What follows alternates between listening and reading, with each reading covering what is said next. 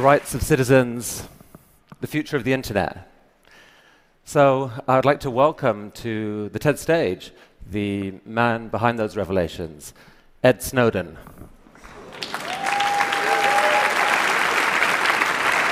Ed is in a remote location somewhere in Russia, controlling this bot from his laptop, so he can see what the bot can see. Ed, welcome to the TED stage. What can you see, as a matter of fact? I can see everyone. This is amazing. Ed, some questions for you. You've been called many things in the last few months. You've been called a whistleblower, a traitor, a hero. What words would you describe yourself with? You know, everybody who's involved with this debate has been struggling over me and my personality and how to describe me.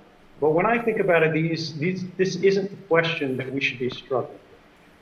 Who I am really doesn't matter at all. If I'm the worst person in the world, you can hate me and move on. What really matters here are the issues. What really matters here is the kind of government we want, the kind of internet we want, the kind of relationship between people and societies. And that's what I'm hoping the debate will move towards, and we've seen that increasing over time. If I had to describe myself, I wouldn't use words like hero, I wouldn't use patriot, and I wouldn't use traitor. I'd say I'm an American and I'm a citizen, just like everyone else. So just to give some context for those who don't know the whole story, This time a year ago, you were stationed in Hawaii, working as a consultant to the NSA. You had, as a sysadmin, you had access to their systems. And you began revealing certain classified documents to some hand-picked journalists, leading the way to June's revelations. Now, what propelled you to do this? You know, when I was sitting in Hawaii, and the years before when I was working in the intelligence community, I saw a lot of things that had disturbed me. We do a lot of good things in the intelligence community, things that need to be done and things that help everyone. But there are also things that go too far. There are things that shouldn't be done and decisions that were being made in secret without the public's awareness, without the public's consent, and without even our representatives in government having knowledge of these programs. When I really came to struggle with these issues, I thought to myself, how can I do this in the most responsible way that maximizes the public benefit while minimizing the risks?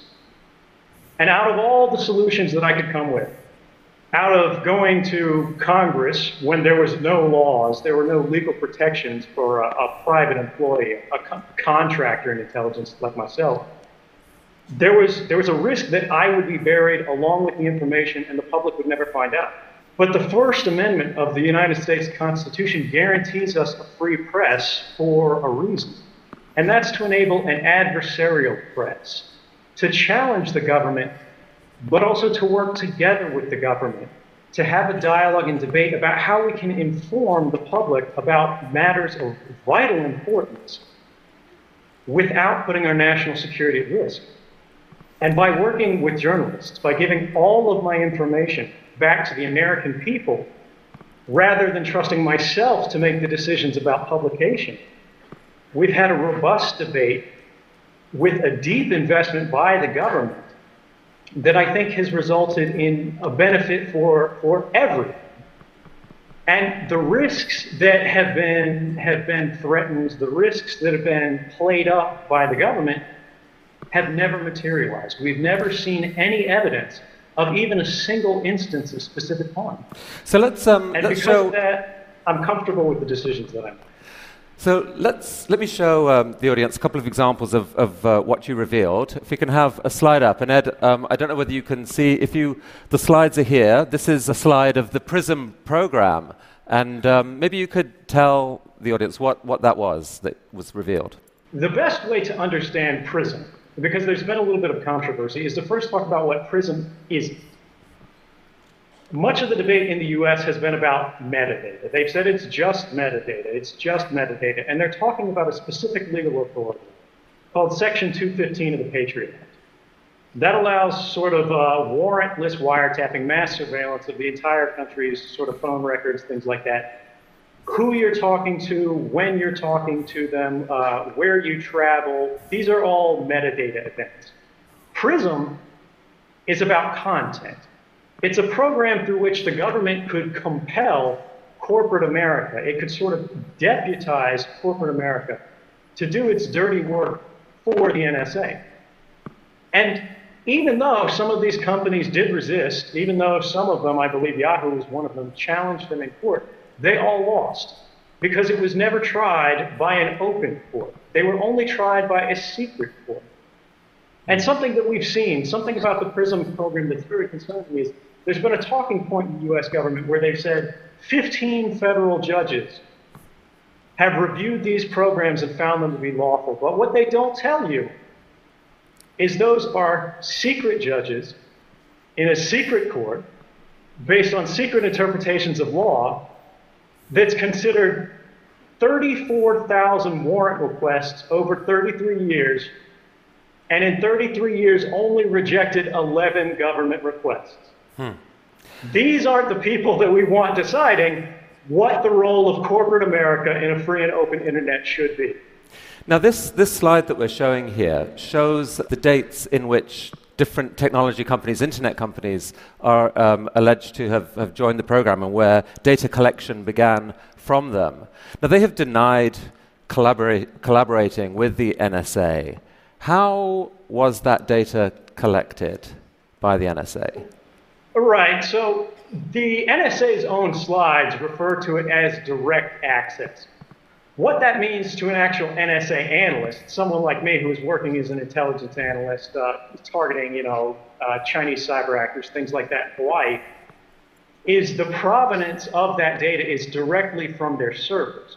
It doesn't mean that there's a group of company representatives sitting in a smoky room with the NSA, palling around and making backroom deals about how they're going to give this stuff away. Now, each company handles it different ways. Some are responsible, some are somewhat less responsible. But the bottom line is when we talk about how this information is given, it's coming from the companies themselves. It's not stolen from the lines. But there's an important thing to remember here. Even though companies pushed back, even though companies demanded, hey, let's do this through a warrant process. Let's do this, where we actually have some sort of legal review, some sort of basis for handing over these users' data. We saw stories in the Washington Post last year that weren't as well reported as the PRISM story that said the NSA broke in to the data center communications between Google to itself and Yahoo to itself. So even these companies that are cooperating in at least a compelled but hopefully lawful manner with the NSA isn't satisfied with that. And because of that, we need our companies to work very hard to guarantee that they're going to represent the interests of the user and also advocate for the rights of the users. And I think over the last year, we've seen the companies that are named on the PRISM slides take great strides to do that, and I encourage them to continue. What more should they do? The biggest thing that an internet company in America can do today, right now, without consulting with lawyers to protect the rights of users worldwide, is to enable SSL or TLS, sort of encryption, web encryption on every page that you visit. The reason this matters is today, if you go to look at a copy of 1984 on Amazon.com, the NSA can see a record of that. The Russian intelligence service can see a record of that. The Chinese service can see a record of that. The French service, the German service, the services of Andorra, they can all see it because it's unencrypted. The world's library is Amazon.com. But not only do they not support encryption by default, you cannot choose to use encryption when browsing through books. This is something that we need to change, not just for Amazon. I don't mean to single them out, but they're a great example. All companies need to move to an encrypted browsing habit by default for all users who haven't taken any action or picked any special methods on their own. That'll increase the privacy and the rights that people enjoy worldwide. Ed, come with me to this part of the stage. I want to show you the next slide here. This is a program called Boundless Informant. What is that? So I've got to give credit to the NSA for using appropriate names on this. This is one of my favorite NSA cryptonyms. Boundless Informant is a program that the NSA hid from Congress. The NSA was previously asked by Congress, was there any ability that they had to even give a rough ballpark estimate of the amount of American communications that were being intercepted? They said no. They said we don't track those stats, and we can't track those stats. We can't tell you how many communications we're intercepting around the world, because to tell you that would be to invade your privacy. Now, I really appreciate that sentiment from them, but the reality when you look at this slide is not only do they have the capability already exists. It's already in place. The NSA has its own internal data format that tracks both ends of a communication. And if it says this communication came from America, they can tell Congress how many of those communications they have today, right now. And what Boundless Informant tells us is more communications are being intercepted in America about Americans than there are in Russia about Russians. I'm not sure that's what an intelligence agency should be aiming for. Ed, there was a story broken in the Washington Post, again from your data. The headline says, NSA broke privacy rules thousands of times per year. Tell us about that. We also heard in congressional testimony last year, it was an amazing thing for someone like me who came from the NSA and who's seen the actual internal documents, knows what's in them, to see officials testifying under oath that there have been no abuses, that there have been no violations of the NSA's rules, when we knew this story was coming. But what's especially interesting about this, about the fact that the NSA has violated their own rules, their own laws, thousands of times in a single year, including one event by itself, one event out of those 2,776, that affected more than 3,000 people. In another event, they intercepted all the calls in Washington, D.C. by accident.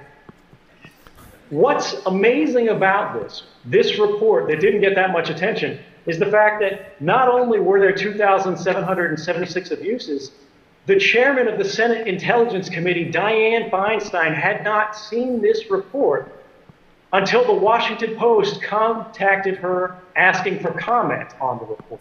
And she then requested a copy from the NSA and received it, but had never seen this before that. What does that say about the state of oversight in American intelligence when the chairman of the Senate Intelligence Committee has no idea that the rules are being broken thousands of times every year? Ed, one response to this whole debate is this. It's why should we care about all this surveillance, honestly? I mean, look, if you've done nothing wrong, you've got nothing to worry about. What's wrong with that point of view? Well, so the first thing is you're giving up your rights. You're saying, hey, I don't think I'm going to need them. So I'm just going to trust that, let's get rid of them. It doesn't really matter. These guys are going to do the right thing. Your rights matter because you never know when you're going to need them. Beyond that, it's a part of our cultural identity, not just in America, but in Western societies and in democratic societies around the world. People should be able to pick up the phone and to call their family. People should be able to send a text message to their loved ones. People should be able to buy a book online.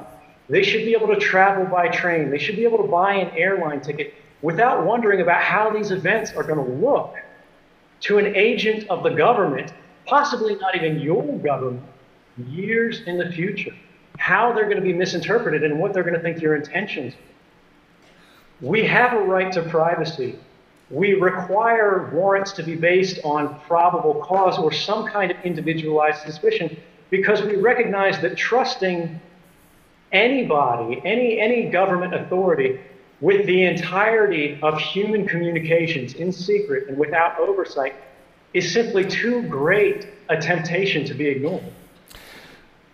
Some people are furious at what you've done. I heard a quote recently from Dick Cheney, who said that Julian Assange was a flea bite. Edward Snowden is the lion that bit the head off the dog. He thinks you've committed one of the worst acts of betrayal in American history. What would you say to people who think that? Dick Cheney is really something else.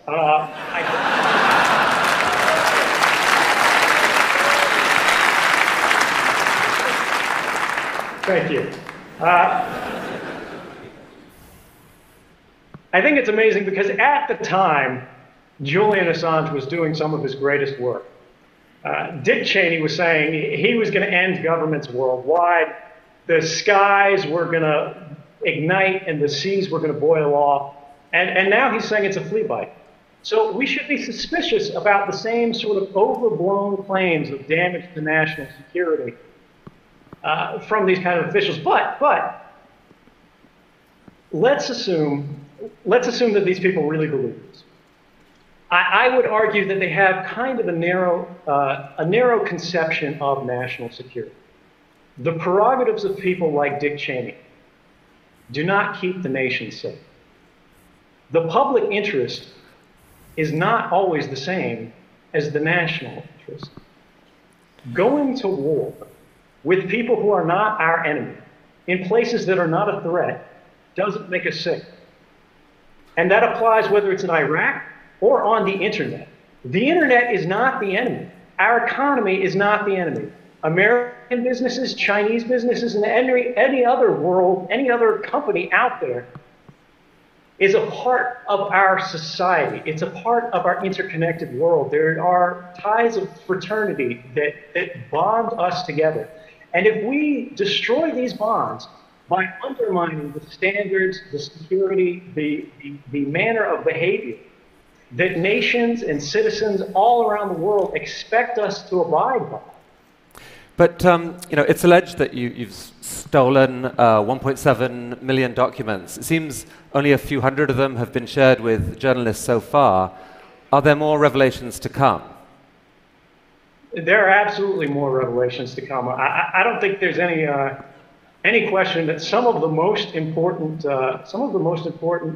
reporting to be done is yet to come. Well, let me come here, because I want to ask you about this particular revelation. Come and take a look at this. I mean, this is a story which I think for a lot of the techies in this room is the single most shocking thing that they have heard in the last few months. It's about a program called Bull Run. Could you explain what that is? So Bull Run, and this is again where we've got to thank the NSA for their candor. This is a program named after a Civil War battle. The British counterpart is called Edgehill, which is a UK Civil War battle. And the reason that I believe they're named this way is because they target our own infrastructure. They're programs through which the NSA intentionally misleads corporate partners. They tell corporate partners that these are safe standards. They say, hey, we need to work with you to secure your systems. But in reality, they're giving bad advice to these companies that makes them degrade the security of their services. They're building in back doors that not only the NSA can exploit, but anyone else who has time and money to research and find it can then use to let themselves into the world's communications. And this is really dangerous because if we lose a single standard, if we lose the trust of something like SSL, which was specifically targeted by the Bull Run program, we will live in a less safe world overall. We won't be able to access our banks, and we won't be able to access commerce without worrying about people monitoring those communications and subverting them for their own. And do those same decisions also potentially open America up to cyber attack from other sources? Absolutely. One of the problems, one of sort of the dangerous legacies that we've seen in the post-9/11 era is that the NSA has traditionally worn two hats. They've been in charge of offensive operations, that is hacking, but they've also been in charge of defensive operations. And traditionally, they've always prioritized defense over offense, based on the principle that American secrets are simply worth more. If we hack a Chinese business and steal their secrets, if we hack a government office in Berlin and steal their secrets, that has less value to the American people than making sure that the Chinese can't get access to our secrets. So by reducing the security of our communications, they're not only putting the world at risk, they're putting America at risk in a fundamental way, because intellectual property is the basis, the foundation of our economy. And if we put that at risk through weak security, we're going to be paying for it for years. But they've made a calculation that it was worth doing this as part of America's defense against terrorism. Surely that makes it a price worth paying. Well, when you look at the results of these programs stopping terrorism, you'll see that that's unfounded. And you don't have to take my word for it, because we've had the first open court, the first federal court that's reviewed this outside of sort of the secrecy arrangement, called these programs Orwellian and likely unconstitutional.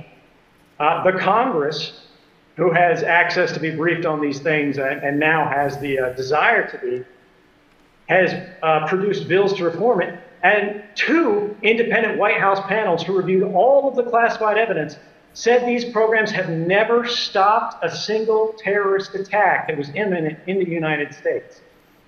So is it really terrorism that we're stopping? Do these programs have any value at all?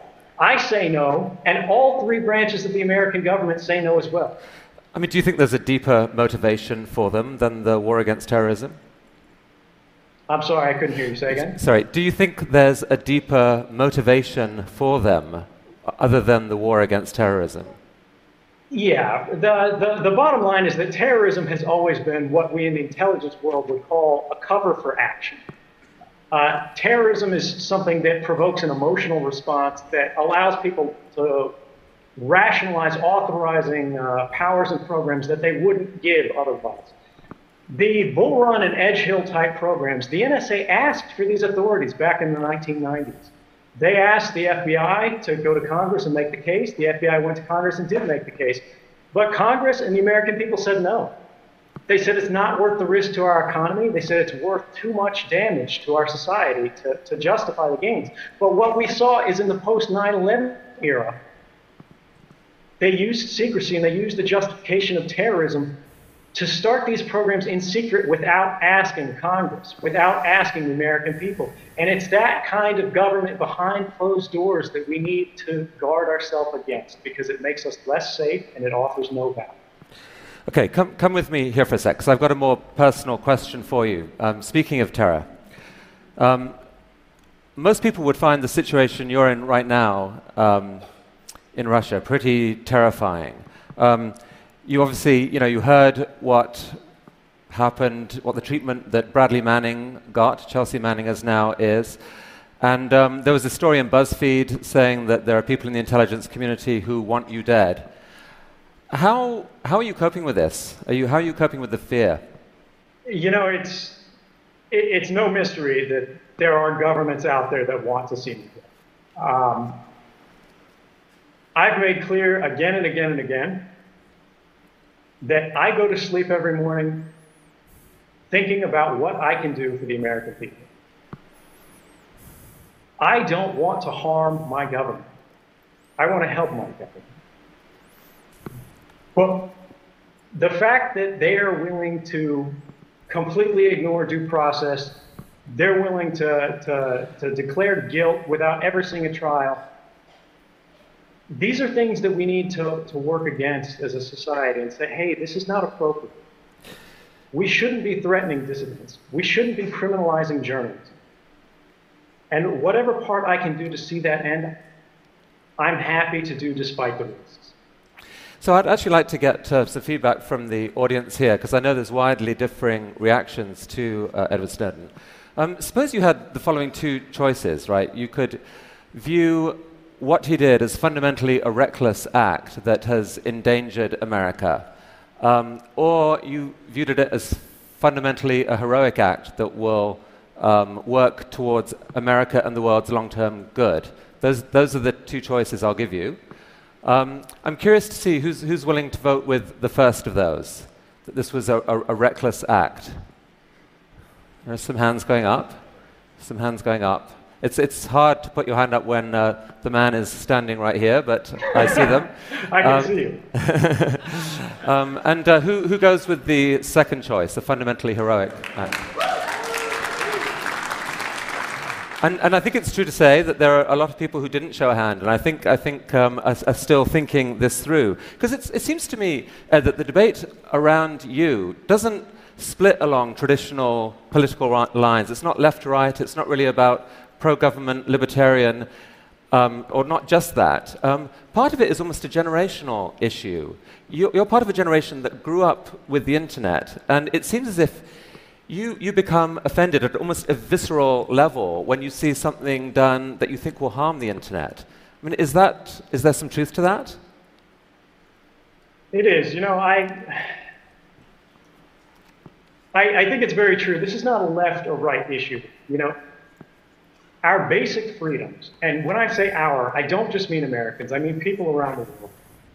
It's not a partisan issue. These are things that all people believe in, and it's up to all of us to protect them. And to people who have seen and enjoyed a free and open internet, it's up to us to preserve that liberty for the next generation to enjoy. And if we don't change things, if we don't stand up to make the changes we need to do to keep the internet safe, not just for us, but for everyone, we're going to lose that. And that would be a tremendous loss, not just for us, but for the world. Well, I have heard similar language recently from the founder of the World Wide Web, who I actually think is with us, Sir Tim Berners-Lee. Tim, would you like to come up and say, do we have a microphone for Tim? Tim, good to see you. Come up there. Which camp are you in, by the way? Traitor, hero? I have a theory on this. I've given much longer answers to that question, but hero, if I have to make the choice between the two. And Ed, I think you've read the proposal that Sir Tim's talked about a new Magna Carta to take back the internet. Is that something that makes sense? Absolutely. I mean, my generation, I grew up not just thinking about the internet, but I grew up in the internet. And although I never expected to have the chance to defend it in such a direct and practical manner, and to sort of embody it in this unusual, almost avatar manner, I think there's something poetic about the fact that one of the sons of the internet has actually become close to the internet as a result of their political expression. And I believe that a Magna Carta for the internet is exactly what we need. We need to encode our values, not just in writing, but in the structure of the internet. And it's something that I invite everyone in the audience, not just here in Vancouver, but around the world, to join and participate in. Do you have a question for Ed? Well, it's the two questions, a general question. Ed, can you still hear us? Yes, I can hear you. Yeah. Okay. Oh, he's back. Somebody, the wiretap on your line got interfered with it for a moment. It's a little bit of an NSA problem. So from the 25 years, sort of stepping back and thinking, what would you think would be the best that we could achieve from all the discussions that we have about the web we want? When we think about in terms of how far we can go, I think that's a question that's really only limited by what we're willing to put into it. I think the internet that we've enjoyed in the past has been exactly what we as a not just a nation, but as a people around the world need. And by cooperating, by engaging not just the technical parts of society, but as you said, the users, the people around the world who contribute through the internet, through social media, who just check the weather, who rely on it every day as a part of their life, to champion that. We'll get not just the internet we've had, but a better internet, a better now. something that we can use to build a future that'll be better, not just than what we hoped for, but anything that we could have imagined. It's 30 years ago that TED was founded, 1984. A lot of the conversation since then has been along the lines that actually George Orwell got it wrong. It's not Big Brother watching us. We, through the power of the web and transparency, are now watching Big Brother. Your revelations kind of drove a stake through the heart of that rather optimistic view. But you still believe there's a way of doing something about that. And you do too. Right. So there is an argument to be made that the powers of Big Brother have increased enormously. There was a recent legal article at Yale that established something called the Bankston-Soltani principle, which is that our expectation of privacy is violated when the capabilities of government surveillance have become cheaper by an order of magnitude. And each time that occurs, we need to revisit and rebalance our privacy problem. Now, that hasn't happened since the government's surveillance powers have increased by several magnitude, and that's why we're in the problem that we're in today. But there is still hope, because the power of individuals have also been increased by technology. I am living proof that an individual can go head-to-head against the most powerful adversaries and the most powerful intelligence agencies around the world and win. And I think that's something that we need to take hope from, and we need to build on to make it accessible not just to technical experts, but to ordinary citizens around the world. Journalism is not a crime. Communication is not a crime. And we should not be monitored in our everyday activities. I'm not quite sure how you shake the hand of a bot, but I imagine it's... That'll come very soon. This is the hand right here. Nice to meet you, and I hope my beam looks as nice as my view of you guys does. Thank you. Right. Thank you, Tim.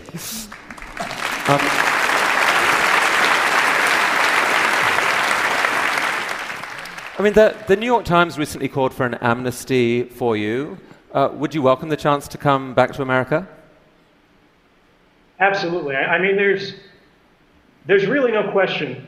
The principles that have been the foundation of this project have been the public interest and the principles that underlie the journalistic establishment in the United States and around the world. And I think if the press is now saying, we support this, this is something that needed to happen, that's a powerful argument, but it's not the final argument. And I think that's something that the public should decide. But at the same time, the government has hinted that they want some kind of deal, that they want me to sort of compromise the journalists with which I've been working to come back. And I want to make it very clear that I did not do this to be safe. I did this to do what was right. And I'm not going to stop my work in the public interest just to benefit myself. Well, in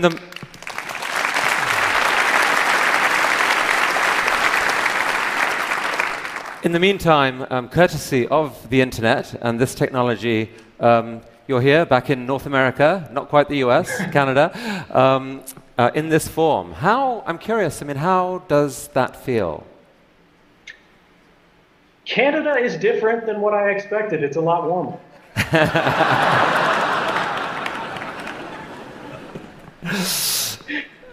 The mission is ideas worth spreading. If you could encapsulate it in a single idea, what is your idea worth spreading right now at this moment? I would say the last year has been a reminder that democracy may die behind closed doors, but we as individuals are born behind those same closed doors. And we don't have to give up our privacy to have good government. We don't have to give up our liberty to have security. And I think by working together, we can have both open government and private lives. And I look forward to working with everyone around the world to seeing that happen. Thank you very much. Thank you.